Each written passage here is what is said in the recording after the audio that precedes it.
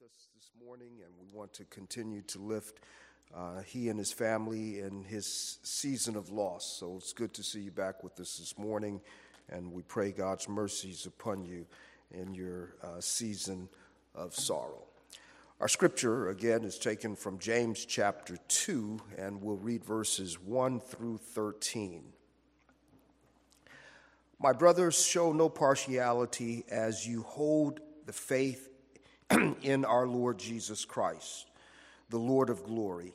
For if a man wearing a gold ring and fine clothing comes into your assembly, and a poor man in shabby clothing also comes in, and if you pay attention to the one who wears the fine clothing and say, you sit here in a good place, while you say to the poor man, you stand over there, or sit down at my feet.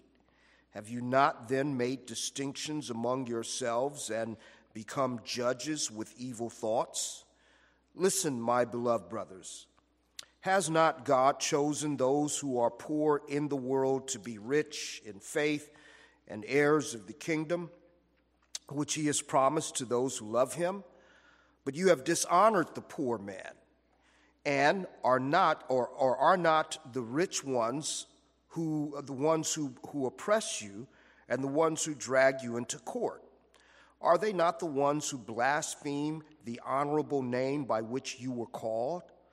If you really fulfill the royal law according to the scripture, you shall love your neighbors as yourself, you are doing well.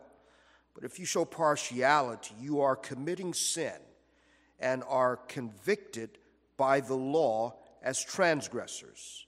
For whoever keeps the whole law but fails in one point has become accountable for it all. For he who said, do not commit adultery, also said, do not murder. If you do not commit adultery but do murder, you have become a transgressor of the law. So speak and act as those who are to be judged under the law of liberty. For judgment is without mercy to one who has shown no mercy. Mercy triumphs over judgment. May God richly bless both the reading and the hearing of his holy word. As we move forward into chapter 2 of James, it becomes increasingly, James himself becomes increasingly confrontational, both in tone and in language. He builds on the challenge that he sets forth that we looked at last week in chapter 1, verse 22. He sets forth that challenge for those of his readers to be doers of the word and not hearers only. And as we summarized it last week, let me just give, a summary of our explanation of that phrase from last week, what it means to be a doer of the word and not a hearer only. It means that God's word of law and his word of grace, first off, provides the lens through which we are to see ourselves and others. God's word of law and God's word of grace provides the lens through which we are to see ourselves as well as others. And secondarily, it means that God's word of law and his word of grace also provide us the motive for all of the doing that we do in the world, in both to our neighbors and to God. So his word of grace and his word of law and his word of grace is the motive, and it's the engine that drives all of our doing. So God's word of law, his word of grace, provides the lens through which we are to see ourselves and the lens through which we are to see others. And it also provides the motive and the engine for all of our doing. So when James says, be ye doers of the word and not hearers only, what he is challenging us to do is to live and act like we are the recipients of both God's word of command and the recipients of his word of pardon and his word of grace. Now, with that in mind, beginning in chapter 2, what James does is he is vigilant and he is adamant in calling out his readers for patterns of both individual and corporate behavior that is inconsistent with both God's word of command or law and inconsistent with God's word of grace. So what he does, and he does it here in the section that we're looking at in verses 1 through 13, and he does it elsewhere, from really all the way until the middle of chapter 4, what James does is he calls out his readers because of the way in which they have received the word, but the inconsistency of their ordered lives individually and corporately, how inconsistent it is with what God has commanded, law, and it's also inconsistent with what he has given, which is gospel. Now, in that, we want to single out in this passage the one particular area that he does address in our text, and that is the issue of showing partiality. That's the first issue that he takes on as he ramps up his charge for his readers to be doers of the word and not hearers only. He takes up the issue of partiality. In verse 1, brothers, show no partiality as you hold the faith in our Lord Jesus Christ, who is the Lord of glory. There are four things that we'll look at in particular in looking at James' challenge here. And the first thing that I think is helpful for us to do is to look at partiality. What is partiality? And two areas that we'll consider: what partiality is and where it comes from. What partiality is and what it comes from. Now, the word that's translated in your translations that use the word partiality, the word that's translated as partiality is actually derived from another Greek word which means discriminate. And so what James is talking about here is discrimination. Now, broadly speaking, there are two types of discrimination. There is healthy discrimination and unhealthy discrimination. So let's begin by talking about healthy discrimination, because the word discriminate simply means to recognize differences and distinctions. Healthy discrimination is simply recognizing the differences and distinctions that actually exist, and it can be neutral. So, for instance, roses and tulips are both flowers. But the fact that we call roses roses is to make a distinction. So a rose is a flower like a tulip, but they are different in terms of how they look and how they smell. And you can say the same thing with sunflowers. It would be an insult for you to call, it would not be an insult to look at a bunch of roses and a bunch of sunflowers and say, they're all flowers. That's not an insult. It would be an insult to say, they're all roses. The sunflower says, hey, no, wait a minute. And I say that because sometimes people think they're being broad in their thinking when they say, I don't see color. No, we are supposed to see color because God gave us these colors so that we can distinguish them. And there is a healthy way in which we can distinguish, in the same way that when we look at snakes, there is both a garter snake and a rattlesnake are both snakes. But it's very healthy to understand and distinguish between the two, because a garter snake is harmless, but a rattlesnake will kill you. So healthy discrimination is simply recognizing the differences and the distinctions of a particular person or a particular thing for what it is. And so, in fact, healthy discrimination is itself part of our being created in the image of God. Healthy discrimination is a faculty of our reflecting God's moral ability to recognize between right and wrong. So healthy discrimination is simply recognizing the distinctions that actually exist. It's part of our being created in the image of God. Healthy discrimination is when the Lord told Adam, you can eat from every tree in the garden except that one. In which case, Adam was supposed to recognize all of the trees are created by God. All of the trees, and by the way, when the serpent goes to Eve and he says, look at it, it's good and it's all of this. Listen, God created it all, so all of it was good, and therefore God made a distinction. And at that point, both the image bearers of God, Adam and Eve, were supposed to discriminate against the tree in the midst of the garden that God said, don't eat from. Recognize that it's different. It's not good. It's not pleasant to the eyes, but God said, don't eat. So therefore, healthy discrimination comes from God. And it is part of our reflecting the image of God and also part of our carrying out the mandate of God. Unhealthy discrimination is to make an unjust distinction based on prejudging of a thing or a person.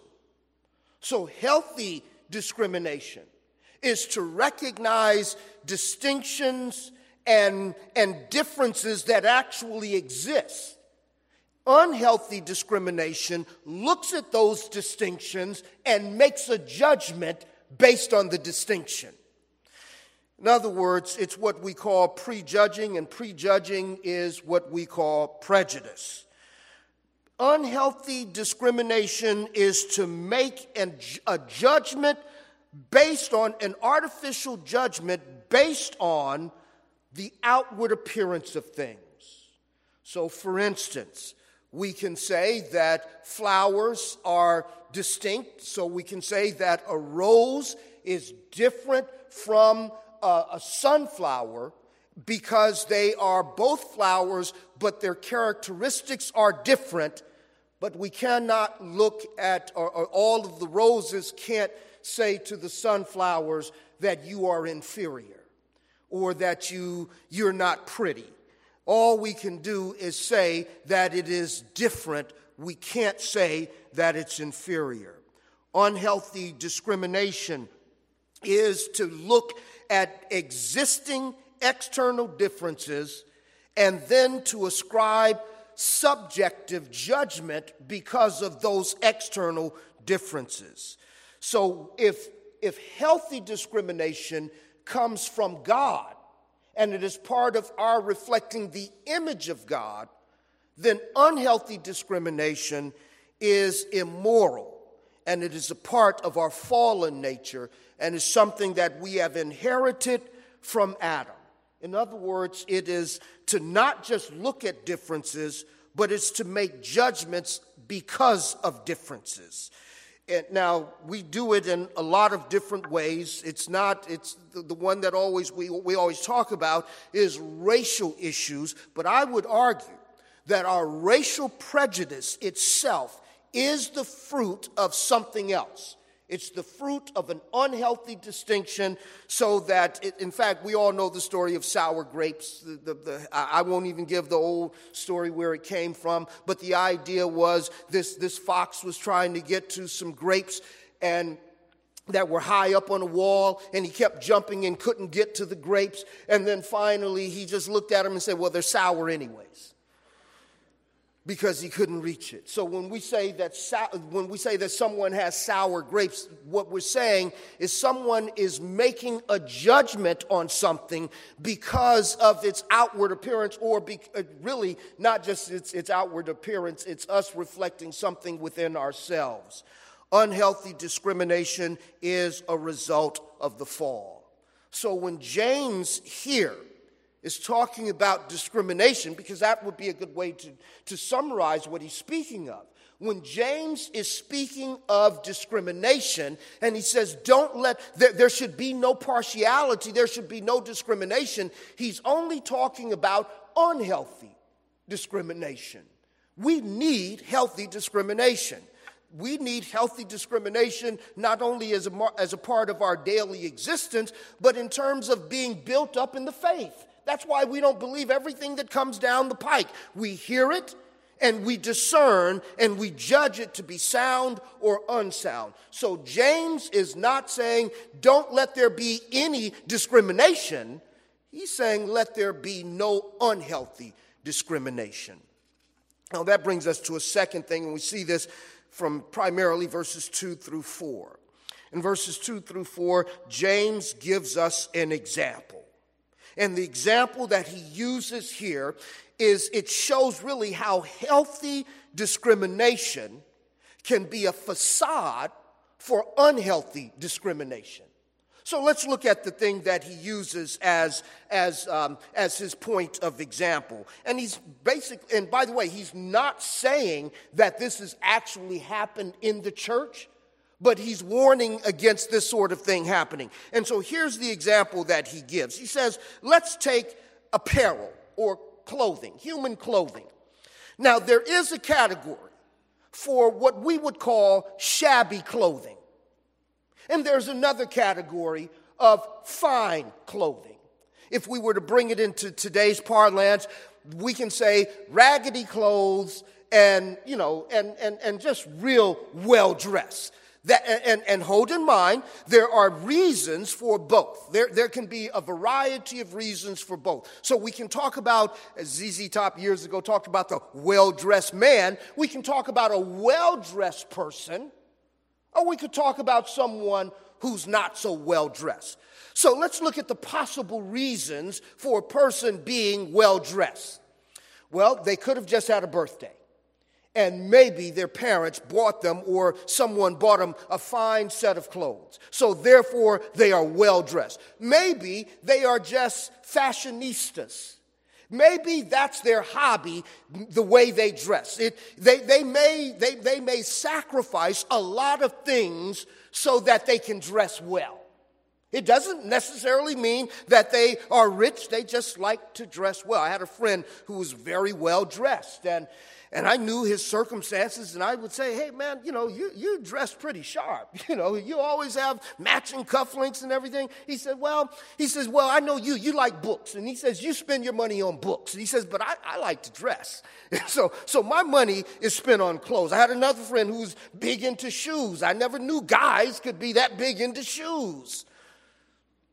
But he loved shoes, and that's where he spent his money. Now, if you looked at either one of these guys, just the way they dressed or the shoes they wore, you would assume, wow, he's that. But not necessarily. These are just working Joes.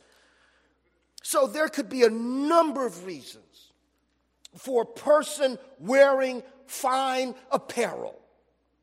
And let's look on the other hand, the other person who's not well dressed. There could be, and by the way, one of the reasons a person could dress well is because they're wealthy, and they can. And all they do is buy from certain stores. So there are a number of reasons. There are a number of reasons for a person to not be well dressed. One is they're poor, and they can't afford clothing, good clothing. And that's the category that James is imposing on his example. But brothers and sisters, there are other reasons for a person to not dress well. You know one of them? They might not care. They might not care what you think about their clothes. So when you leave them and you say, and you're talking about, did you see what she had on? Looked like it's 1974. They really don't care. They may care about hygiene, but they don't care how they dress. They don't wait for your fashion report to determine what they're going to put on. So they simply don't care. They say, but it's all holy, it's all dirty. They say, well, so? Some people may not dress the way you think they should dress because they're eccentric. They're just wired differently. They have their own sense of fashion. Here's the point that James is making. With all of those reasons that we've given for the well-dressed person and the not-so-well-dressed person, what James says is true. When a person comes into our midst, we can say, we probably shouldn't, but we can say that that person is dressed well, or we could say that they're not dressed well, because those are neutral categories. One could even argue that fine apparel is subjectively determined, but it doesn't matter. Let's assume that we can say those are neutral categories. Here's the warning that he's issuing. The warning that he's issuing is that you cannot impose upon a person's character or worthiness what you think about them, judging them based on what they wear. That's the point that he's making. And so he talks about a rich person being dressed well and a poor person dressed shabbily. And then he says, you cannot impose upon that person a set of values, because now it takes your prejudice to another level. Not only are you assuming that a person is something because of their outward appearance, but you're also imposing a judgment on a person because of your presupposed understanding of their economic status. And so unhealthy, here's where it begins, here's where it's healthy. It's healthy in recognizing fine clothing from shabby clothing. That's healthy. That's not neutral. I mean, your reasons for wearing pants with holes in the knees, they still have holes in the knees. Okay, let's just face it. It has that. And the reason for whatever your reasons are for wearing a coat that's 3 sizes too big, it's still 3 sizes too big. I don't have the right, though, to make any assumptions about you because of the way your clothes fit or because of where you bought them from. Sometimes I watch on late Saturday nights, I watch I guess you could call it a dramedy, and Atlanta, sort of a sitcom, and it deals with the story of a rapper trying to make it in Atlanta, and his brother or his cousin is his manager. But they had a throwback story from when one of the young men was a young boy back in the 90s. Back when FUBU was the big label among a lot of our young people, and so one kid, his mother bought him a FUBU jersey. And he's proud of it, and he wears it to school, and he gets to school, and lo and behold, there's another guy with the exact same FUBU jersey on. And one of them, so everybody's like, oh, that's smooth, that's cool and everything. And then they looked at, somebody, he's got on the same jersey as you. So then the thing became, wait a minute, one of them is not real. So they went over and examined one and looked at the other. All the kids, this is junior high, so they are cruel, and they think they know everything, right? So they're going over to determine whether or not it's a knockoff and which one is authentic. And the reason that became important, and it was life-changing, life-saving in a sense, for the one who was determined to have on the authentic FUBU jersey, because in middle school culture, you can't dress however you want, and even if you do, Lord knows what you're not supposed to do is wear knockoff name brands. The only thing that is worse than wearing knockoff name brands is to buy your sneakers from Kmart or some other discount place and not have on whatever is the costume or the style of the day. And that was really the whole storyline behind that particular episode, and all of the trauma of this young man's life was bound to that. And the reason it was bound to who had on the real or the knockoff jersey was because judgments would be made if you were the one who wore the knockoff. Your family becomes a target. You're also poor, you had to wear, and all of the rest of it. Because we have taken what is healthy, which is the ability to recognize distinctions, and we've made it unhealthy by making judgments about those who have and those who do not, and because of the way people dress or the way people look. So whether it's being well-dressed, or whether it's dressing in a shabby way, to judge people according to the way they dress, to judge people according to the cars they drive. I remember in high school there was a young lady whose father he cut lawns, and so sometimes he would bring her to school in his old pickup truck that he used to carry around his lawnmower. And what she would have him do is drop her off 2 blocks from the school so no one could see her getting out of that old-fashioned truck. Why?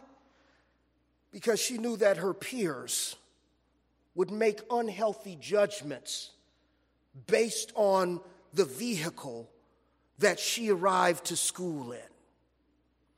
Here's what James is saying. There's nothing wrong with recognizing the distinction between fine clothing and shabby clothing. What's not right is to assume judgments, positive or negative, based on what people wear. Don't we do the same thing? And can't we stretch that circle out? That it's not just about clothing, but when we see people or when we hear of people being from certain places, that we make judgments about them and we make assumptions about them. And we assume and we ascribe to them or bring judgments that are unhealthy simply because of external circumstances. The point that James makes in verse 4 is that this is not only wrong, but look at what he says in verse 4. He says, have you not then made distinctions among yourselves? And notice this, and become judges with evil thoughts. So when we talk about people or make judgments of people, about people because of where they come from, the color of their skin, the texture of their hair, where they went to school, the way they dress, we can say those differences actually exist. But what we don't have the right to do is to make judgments about them because of those external things. But then notice this, and the third thing we'll see is what James does in verses 8 through 11, is he challenges this unhealthy mindset. He challenges it according to the standard of God's word of law. In verses 8 through 11, he challenges them to view their attitudes and their actions not according to the custom or not according to their neighborhood or not according to their culture, but he challenges them to view those people through the lens of God's holy law. Verses 8 through 11, he says, if you really fulfill the royal law. Now remember, this is him amplifying what he says in chapter 1, verse 22. Be ye doers of the word and not hearers only. And what does that mean? It means to allow God's word of law and his word of grace to be the lens through which you view yourself and you view others. It means to allow God's word of law and God's word of grace be the impetus and be the engine that drives all of your action.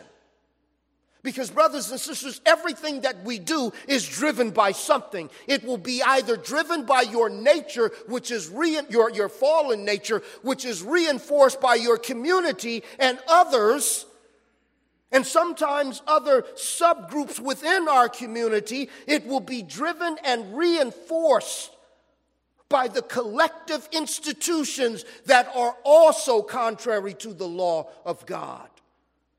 And so just because everyone in our neighborhood says this, just because everyone in our family thinks this way, it doesn't make it right.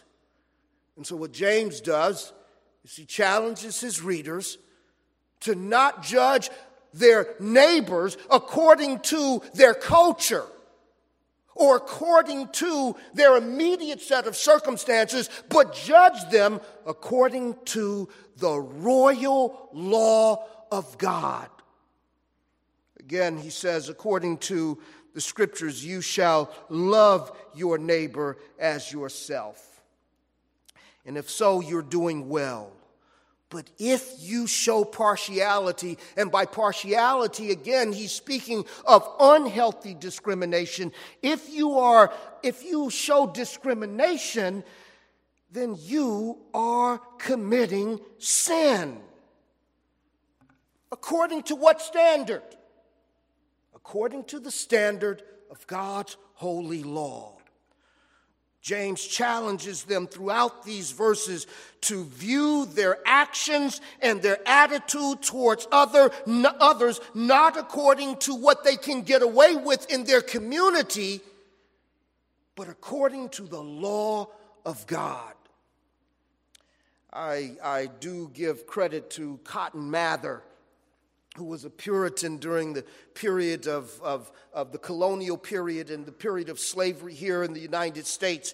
And when many Christian churches refused to evangelize or share the gospel with their slaves, which they viewed as property, Cotton Mather stood on the principle of God's word. He says, aren't we not supposed to love our neighbors? And then he says, brothers, aren't the African slaves your neighbor?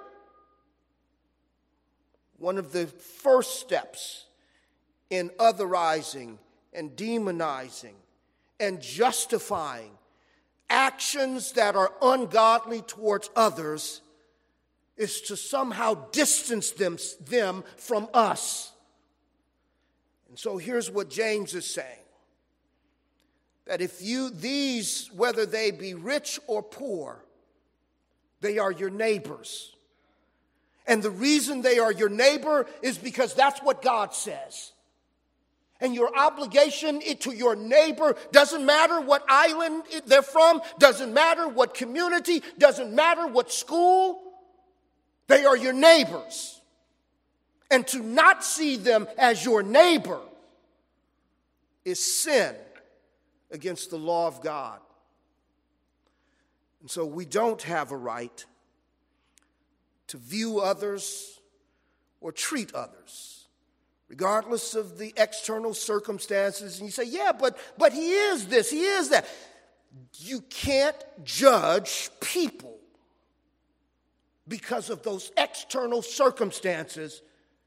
We can even judge actions that are right and wrong, that are immoral or moral, but we can't judge a person because of those external circumstances. When we do, James says, we sin. We are committing sin because God has commanded us to love our neighbor as ourselves. And when we otherize people, what we're doing is not seeing them as self. Here's the fourth and final thing that we want to look at, and that's reinforced both in verse 1 and also in verses 12 and 13. What James infers in this passage is that to look at people other than through the lens of God's law for the people of God, it is inconsistent with the grace that we ourselves have received. Look at the way he expresses it in verse 1. He says, brothers, show no partiality, show no unhealthy discrimination. And notice this, as you hold the faith, as you hold the faith in our Lord Jesus Christ, who is the Lord of glory. So in other words, if you are holding by faith to Jesus Christ, what he's saying is showing partiality, prejudging, is inconsistent with the Lord of glory and the object of your faith. He says that ought not be. Let me just back up here. Brothers and sisters, this is so important for us to understand. We should never say when people do something that's inconsistent with the faith, we should never say, and they call themselves Christians. Because the sad reality of what James is addressing here, he never says you call yourself a Christian and you said you were a Christian. No, he's saying because you say you are in Christ, holding this contrary position, this unhealthy, this toxic mindset, it does not adorn the grace that you have been covered with, but it also doesn't nullify that grace. So therefore, he picks up on that same theme and he amplifies it even larger in verses 12 and 13. He says, so speak and act as those who are to be judged, notice this, under the law of liberty. Now, we talked about the law of liberty last week because here's the point. The law is only the law of liberty for those who have been set free by the gospel. And so what James is saying is your actions and your attitude towards others is inconsistent with the liberty that you yourself have received. And then he amplifies it even further. He says, not only is this, in verse 12, he says, so that if you speak and you act as those, you should speak and act as those who are to be judged under the law of liberty. But in verse 13, for judgment is without mercy. But notice his implication here. You are the recipient of mercy. So then he says further, judgment is without mercy to one who has shown no mercy, but mercy triumphs over judgment.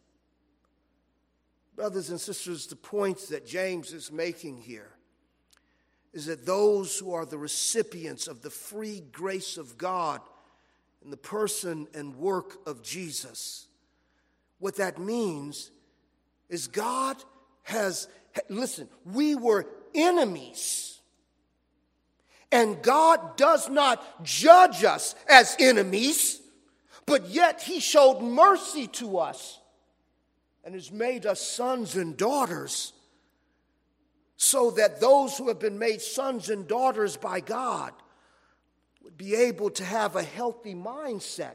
In fact, would view everything that they encounter in the created order, they would view it through the lens of the mercy that they have received. The challenge here is not like, well, if you were really a Christian, you wouldn't.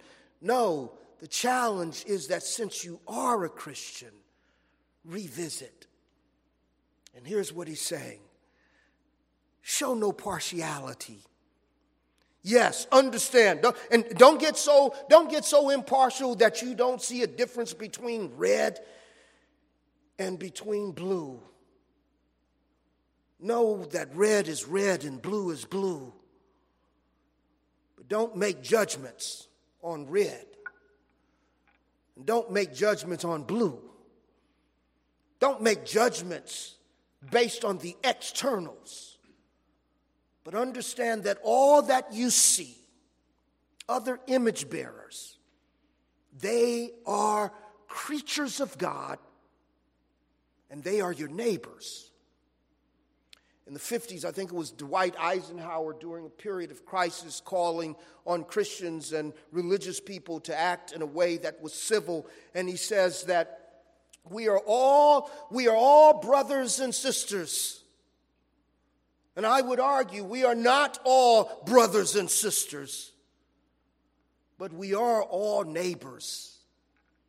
And what God calls us to do is to love our neighbors as ourselves, not as a means of salvation, but because we are the recipients of mercy, and judgment has been averted from us so that we can have mercy and compassion on others.